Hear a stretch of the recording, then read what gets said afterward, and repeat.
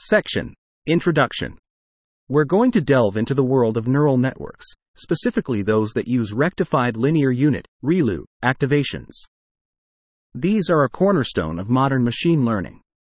To use these networks for predictions, we first set up an architecture, the layout of the network, then adjust the weights and biases to perform well on known data. We hope that this will then also work well on unseen data. While our ultimate goal is to generalize the network to work on any data, we first need to minimize the risk on our training data. This step is crucial, and understanding its computational complexity is key to advancing the theoretical foundations of deep learning. In this paper, we're going to explore how different factors, like the input dimension and the width of the network, affect the computational complexity of training the network. We're going to focus on two-layer neural networks, which are a standard building block for deeper architectures. A two-layer neural network has a certain number of input neurons, hidden ReLU neurons, and a single output neuron. It computes a map from the input to the output. The weights between the layers and the biases at the hidden neurons are adjusted during training. We also look at neural networks with linear threshold activation. The task of training such a network is to find the weights, biases, and activation functions that minimize the training error for a given loss function. Note that if the number of hidden neurons is greater than or equal to the number of input points, the network can exactly fit any input points, achieving zero training error. Training two-layer ReLU neural networks is known to be a complex problem. The current best algorithm for a convex loss function runs in a time proportional to the number of hidden neurons raised to the power of the input dimension. There are two questions we want to answer. First, is there an algorithm that runs in a time proportional to the number of input points and hidden neurons, raised to a function of the input dimension? Second, is there an algorithm that runs in a time proportional to either the number of input points or hidden neurons, raised to a function of the input dimension? We know that the second running time is possible since the number of hidden neurons is less than the number of input points. However, it remains open whether the first running time is possible. In this paper, we show that the first question can be answered negatively for an input dimension of 2, indicating that we cannot eliminate the exponential dependence on the network size. As for the second question, we further exclude any algorithm running in time proportional to the number of input points raised to a function of the input dimension, even for zero training error. We also obtain similar results if linear threshold activation functions are used instead of ReLUs. On the positive side, we provide an algorithm that runs in time proportional to the square of the number of hidden neurons times the input dimension for ReLU neural networks if the training error is 0 and the function computed by the network is assumed to be convex. This answers the second question positively for this specific case. Section summary. In this section, the authors discuss the computational complexity of training neural networks with rectified linear unit, ReLU, activations. They focus on two-layer neural networks and investigate how different metaparameters, such as input dimension and network width, affect the complexity of the training problem. The authors also explore the possibility of finding algorithms with polynomial running time based on these parameters, but they conclude that the problem remains nitrogen monophosphide hard and cannot be solved efficiently even with fixed input dimension. Section. Implications and limitations. Let's discuss the implications and limitations of our findings from different angles. In previous studies, the complexity of training two-layer ReLU neural networks was shown to be nitrogen monophosphide hard for a single hidden layer, but this required a non-constant dimension. When the target error is 0, the problem becomes nitrogen monophosphide hard for every constant greater than or equal to 2, but can be solved in polynomial time for a single hidden layer. Other researchers have provided additional lower bounds for running time and approximation hardness results. The complexity of the problem was also studied in relation to the input dimension. It was found to be W1 hard and had a running time lower bound that increased exponentially with the input dimension for a single hidden layer. In networks where the output neuron is also a ReLU, the problem was proven to be nitrogen monophosphide hard for 2 hidden layers and 0 target error. It was also shown that training two-layer ReLU networks with 2 output and 2 input neurons is a complete problem for the existential theory of the reals, meaning it's likely not contained in NP. This implies nitrogen monophosphide hardness, but unlike our results, their method doesn't work for one-dimensional outputs. Training two-layer neural networks can be formulated as a convex program, which allows for a polynomial time algorithm for a constant dimension. However, this requires a large number of hidden neurons, possibly equal to the number of input points, and therefore doesn't contradict our nitrogen monophosphide hardness result for a dimension of 2. Understanding the set of functions that can be precisely represented with a certain network architecture is key to studying the computational complexity of training ReLU networks. This is well understood for two-layer networks, but much more complex for deeper networks. In terms of notation, we define a set of natural numbers, and for a subset of real numbers, we denote the affine hull and the dimension of the affine hull. We also assume a loss function that equals 0 if and only if the input equals the output. We assume a basic understanding of computational complexity theory. Parameterized complexity is a method to analyze the computational complexity of problems. A parameterized problem is fixed parameter tractable if there exists an algorithm that can decide whether a problem instance and a certain parameter value are in the problem in a time that is a function of the parameter value times the size of the problem instance to a constant power. A parameterized problem is polynomial time solvable for every constant parameter value, where the degree of the polynomial doesn't depend on the parameter value. The class XP contains all parameterized problems that can be solved in polynomial time for constant parameter values. It's known that fixed parameter tractable problems are a subset of XP. The class W1 contains parameterized problems that are widely believed not to be fixed parameter tractable. That is, a W1 hard problem is not solvable in a time that is a function of the parameter value times the size of the problem instance to a constant power. It's known that fixed parameter tractable problems are a subset of W1, which is a subset of XP. W1 hardness is defined via parameterized reductions. A parameterized reduction is an algorithm that maps a problem instance and a certain parameter value to another problem instance and parameter value in a time that is a function of the parameter value times the size of the problem instance to a constant power. The new parameter value is less than or equal to a function of the original parameter value, and the problem instance and parameter value are in the problem if and only if the new problem instance and parameter value are in the problem. Section Summary. The implications and limitations of the results in this paper are discussed from various perspectives. Previous work has shown the nitrogen monophosphide hardness of training certain types of neural networks, but with non-constant dimensions. The computational complexity of training ReLU networks is still not well understood, especially for deeper networks. Parameterized complexity theory is used to analyze the computational complexity of problems with varying parameters, and the classes FPT, XP, and W1 are defined to classify the solvability of parameterized problems. Section: Exponential time hypothesis. Let's delve into the exponential time hypothesis, ETH, and its implications. The ETH suggests that a problem known as 3SAT, which involves finding the truth values of Boolean variables, can't be solved in less than exponential time. In other words, there's a constant value greater than 0 that prevents 3SAT from being solved in a time frame that's proportional to the exponential of that constant times the number of Boolean variables. This hypothesis has far-reaching implications, including the idea that certain problems can't be solved in polynomial time, which is a cornerstone of computational complexity theory.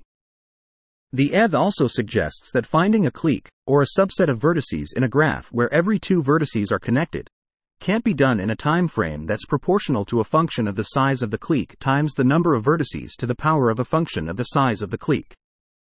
Now, let's talk about the geometry of two-layer ReLU networks. These networks represent a function that's continuous and piecewise linear. Each hidden neuron in the network defines a hyperplane, or a subspace of one dimension less than its ambient space, in a multidimensional space.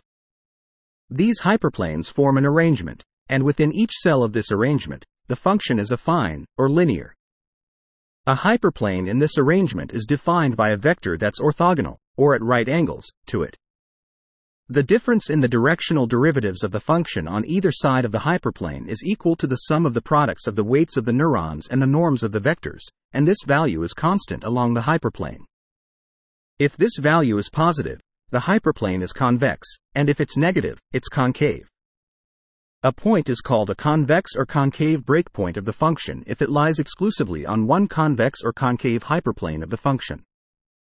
If we know that the function comes from a two-layer neural network with a certain number of hidden neurons, and we need that many distinct hyperplanes to separate the pieces of the function, then each hyperplane must be induced by exactly one neuron.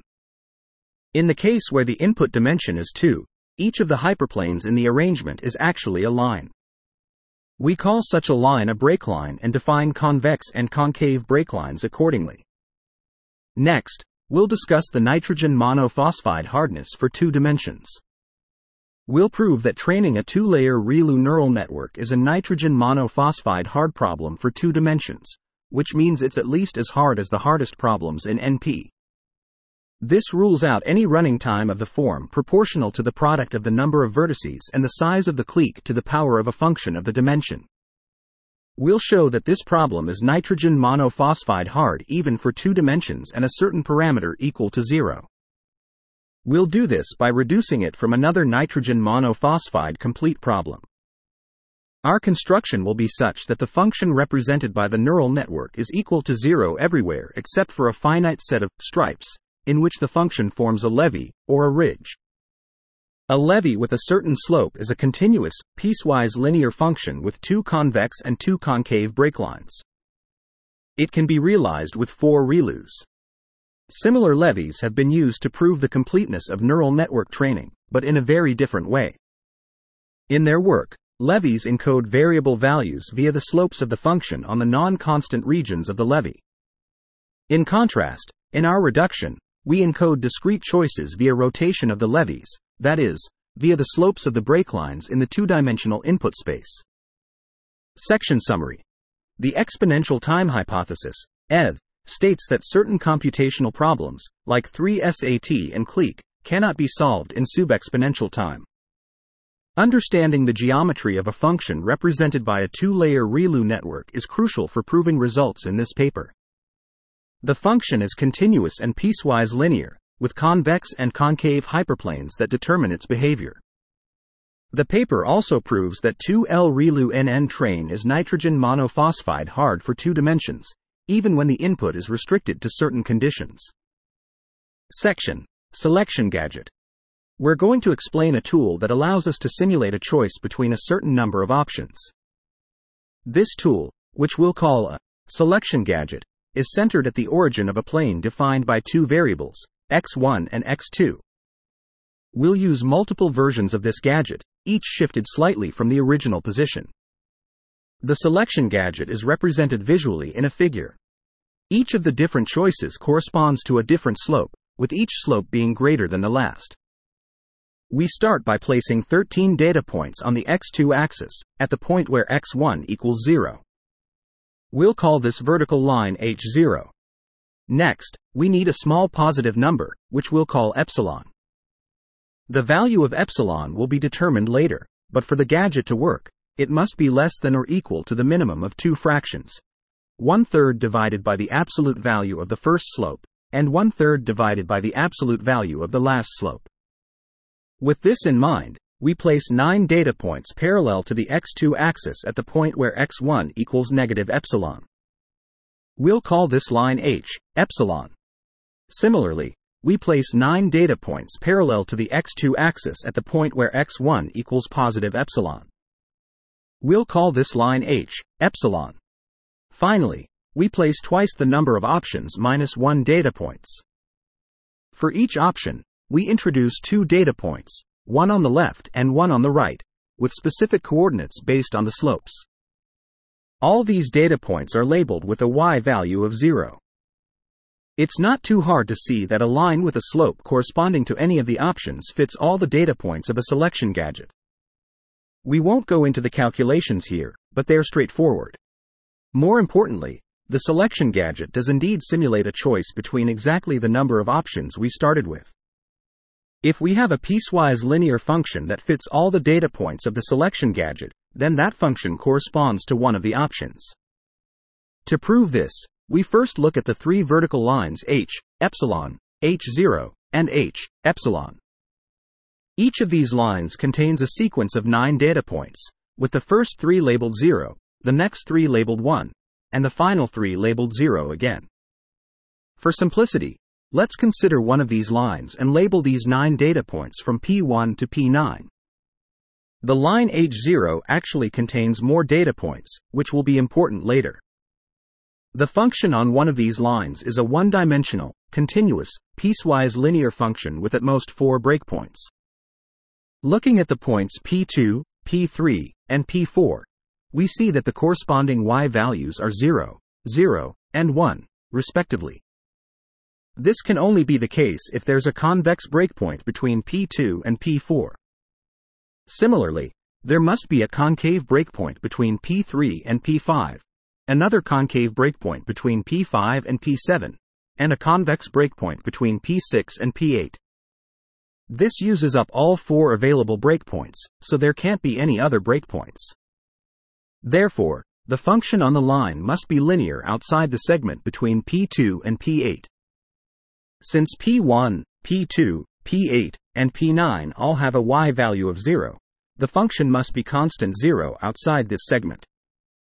Moreover, there can't be a concave breakpoint outside the segment between P3 and P7, which means the function must be convex outside this segment. However, since P3 and P7 also have a y value of 0, the function must be constant 0 there as well. Now let's look at the segment between P4 and P6. There can't be a convex breakpoint between P4 and P6, so the function must be concave within this segment. Since P4, P5, and P6 all have a y value of 1, the function must be constant 1 between P4 and P6.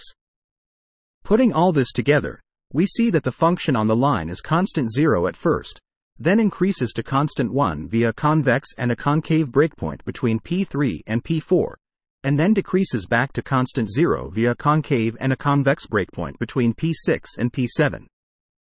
The exact location of these breakpoints and the slope in the sloped segments isn't determined by the 9 data points we've considered so far. However, when we also consider the 4 other data points on h0, they completely determine the function on this line. The function is 0 if x2 is less than or equal to -2 or greater than or equal to 2, and it's equal to 2 minus x2 if x2 is between 1 and 2. This is the same as when x1 equals 0. Next, we need to consider how the function behaves on either side of h0. To do this, we note that the breakpoints of the function on one of the 3 lines we've considered so far appear as intersections of these lines with only 4 breaklines in total. There are exactly 2 convex breaklines, which intersect h0 at 0, -2, and 0, 2, and 2 concave breaklines, which intersect h0 at 0, -1, and 0, 1.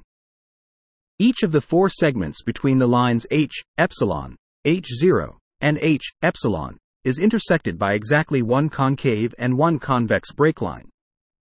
Now let's consider one of the concave breaklines, which goes through 0, -1. This line can't intersect the second segment, because if it did, it would intersect h, epsilon, at a point where x2 is less than -8/3, and it wouldn't intersect the third or fourth segments. This is a contradiction, because there are only 2 concave breaklines and both the third and fourth segments must be intersected by exactly one of them. Therefore, this breakline must intersect the first segment instead. By similar reasoning, we can conclude that the first 2 breaklines intersect the first and third segments, and the last 2 breaklines intersect the second and fourth segments. Combining this with the fact that the function on each of the 3 vertical lines has an increasing section from 0 to 1 and a decreasing section from 1 to 0, we can conclude that the 4 breaklines don't cross between h, epsilon, and h, epsilon. If we focus on the quadrilateral enclosed by the first 2 breaklines and the lines h, epsilon, and h, epsilon, we can see that the function is constant 0 on the first break line, constant 1 on the second break line, and linear within the quadrilateral. Since the lines h, epsilon, and h, epsilon, are parallel, the corresponding two sides of the quadrilateral must have the same length, which means the quadrilateral must be a parallelogram. In particular, the first two break lines must be parallel. Similarly, the last two break lines must be parallel. Let's call the slope of the first two break lines s and the slope of the last two break lines t. To complete the proof, we need to show that all four break lines are parallel, which means s equals t, and that this slope value is equal to one of the slopes we started with. Without loss of generality, we can assume that s is less than or equal to t. If it's not, we can just mirror the gadget along the x2 axis. We can see that s is greater than or equal to the first slope and less than or equal to the last slope, because both of the first two break lines intersect the third segment, and both of the last two break lines intersect the fourth segment. Let's define I as the maximum value of I such that the ith slope is less than or equal to s. If I asterisk equals the number of options, then s equals t equals the last slope, and we're done. Otherwise, consider the data point on the right corresponding to the I asterisk th option, which has a y value of 0. If we look at what the function looks like on the vertical line through this data point, we can see that the four break lines intersect this line in exactly the order we've defined, from bottom to top. This means that these lines don't cross between the x2 axis and this line.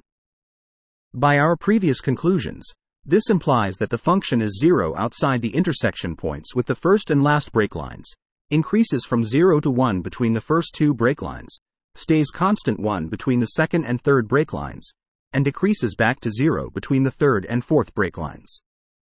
By our choice of I asterisk, we know that the I plus 1 th slope is greater than s. If we calculate the x2 coordinate where the first break line intersects the vertical line, we find that it's less than the y coordinate of the data point. Since the data point has a y value of 0, this means that the data point doesn't lie below the last break line. Looking at the intersection point of the last break line with the vertical line, we can see that the slope of the last break line is less than or equal to the I plus 1 th slope. Therefore, we have s less than or equal to t less than or equal to the I plus 1 th slope, which implies that s equals t equals the I asterisk th slope. This means that all four break lines are parallel and have one of the slopes we started with. Therefore, the function is the line with slope equal to the I asterisk th slope, which completes the proof of the lemma. Section summary. The selection gadget is a model that represents a discrete choice between multiple possibilities. It consists of different slopes and data points placed on the x_1, x_2 plane. By analyzing the behavior of a continuous piecewise linear function that fits the data points, it is shown that the selection gadget accurately models the discrete choice between the given possibilities. Section. Combining multiple selection gadgets. We've already discussed how to construct a single selection gadget. Now, let's talk about how to use multiple selection gadgets at the same time. We can think of this as stacking multiple selection gadgets on top of each other along the x2 axis. To formalize this, we define a selection gadget with an offset z. This is just like the selection gadget we've already discussed, but we add z to all the x2 coordinates. This means the gadget is centered around the point 0, z. Now, let's consider a set of data points that come from m selection gadgets.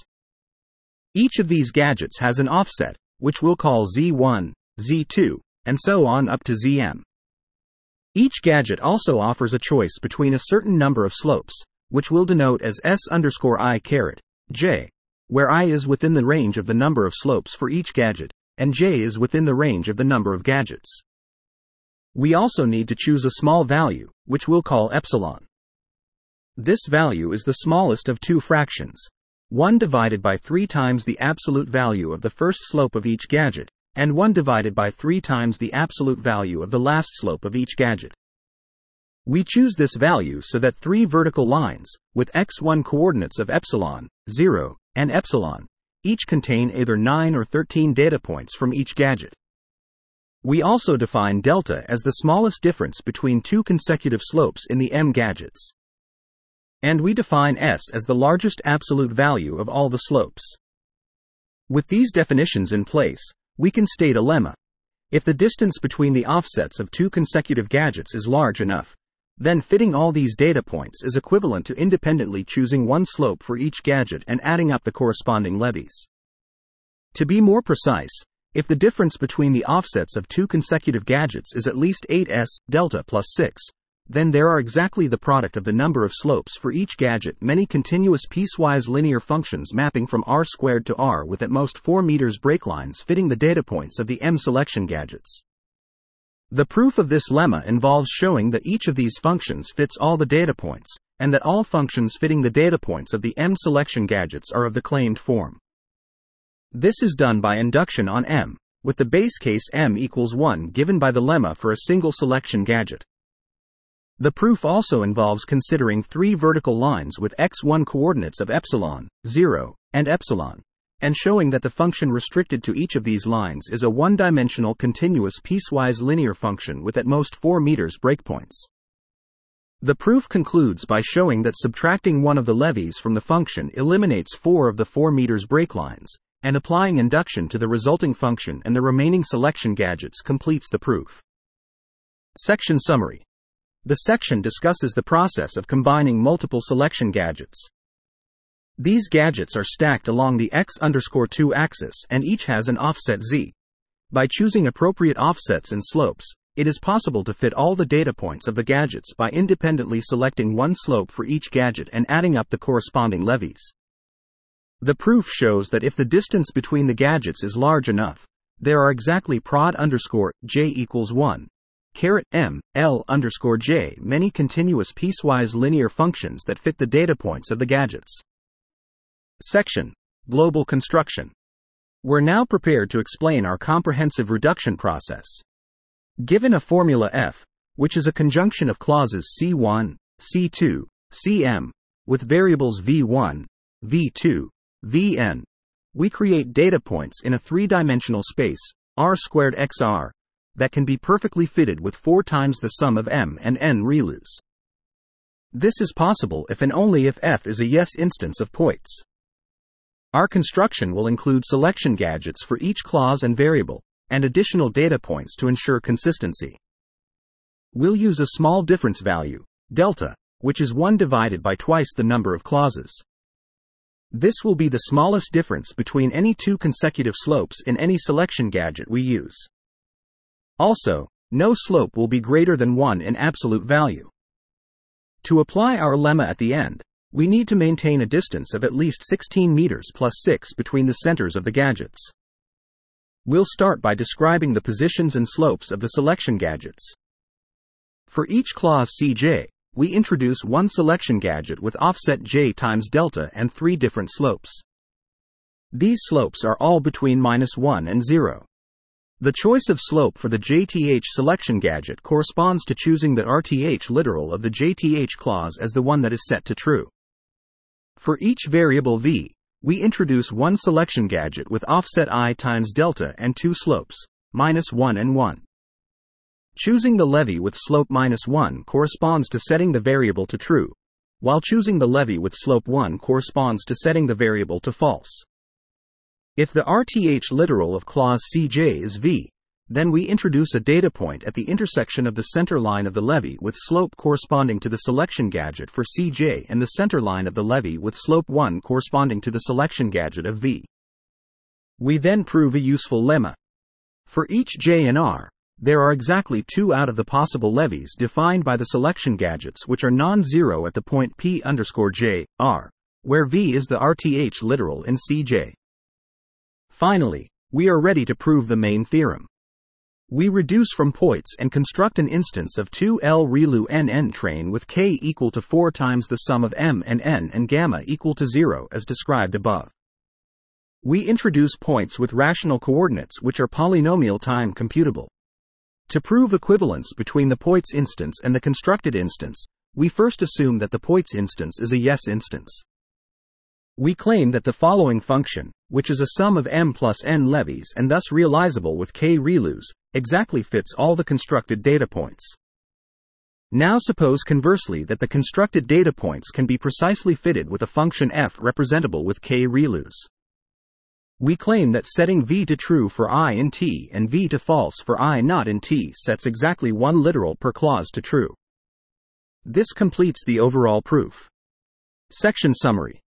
In this section, the authors describe the construction of data points in 2D space that can be fitted with ReLUs to determine the satisfiability of a given logical formula. The construction involves selection gadgets for each clause and variable, as well as additional data points to ensure consistency. The authors prove that the constructed data points can be fitted with ReLUs if and only if the logical formula is a yes instance of the problem. Section W1. Hardness for 4 ReLUs. We're going to discuss the complexity of a problem involving 4 rectified linear units, ReLUs, a type of function used in neural networks. We'll demonstrate that this problem is unlikely to be solved efficiently, even when we're aiming for zero error.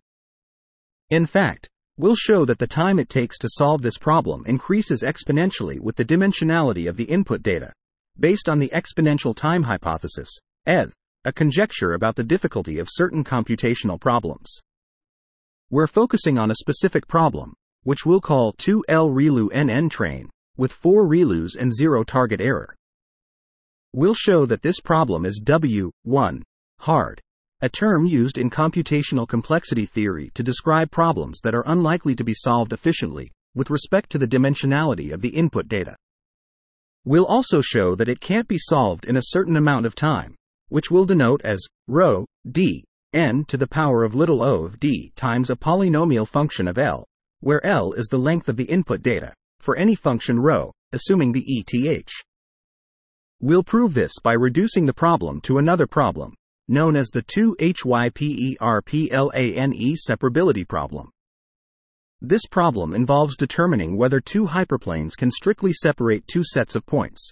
Q and P. A hyperplane strictly separates Q and P if, for every pair of points, one from Q and one from P, the line segment connecting the 2 points is intersected by at least one hyperplane, and no point from either Q or P is contained in any of the 2 hyperplanes.